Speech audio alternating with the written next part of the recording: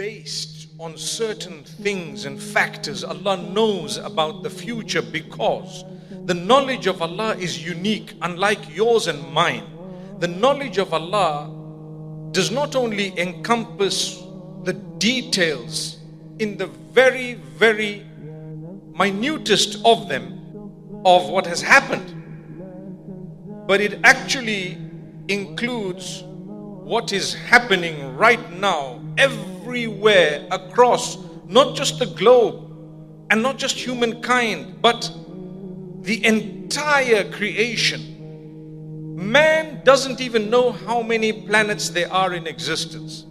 Yet Allah knows the grain of sand or molecules in every single planet.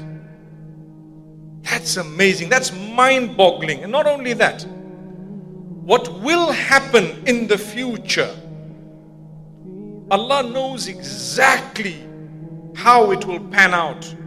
He knows exactly what choices people will make. That's something tremendous.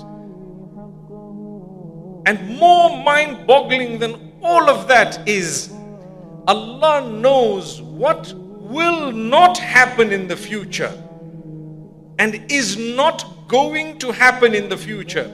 If it were to happen, how it would have happened.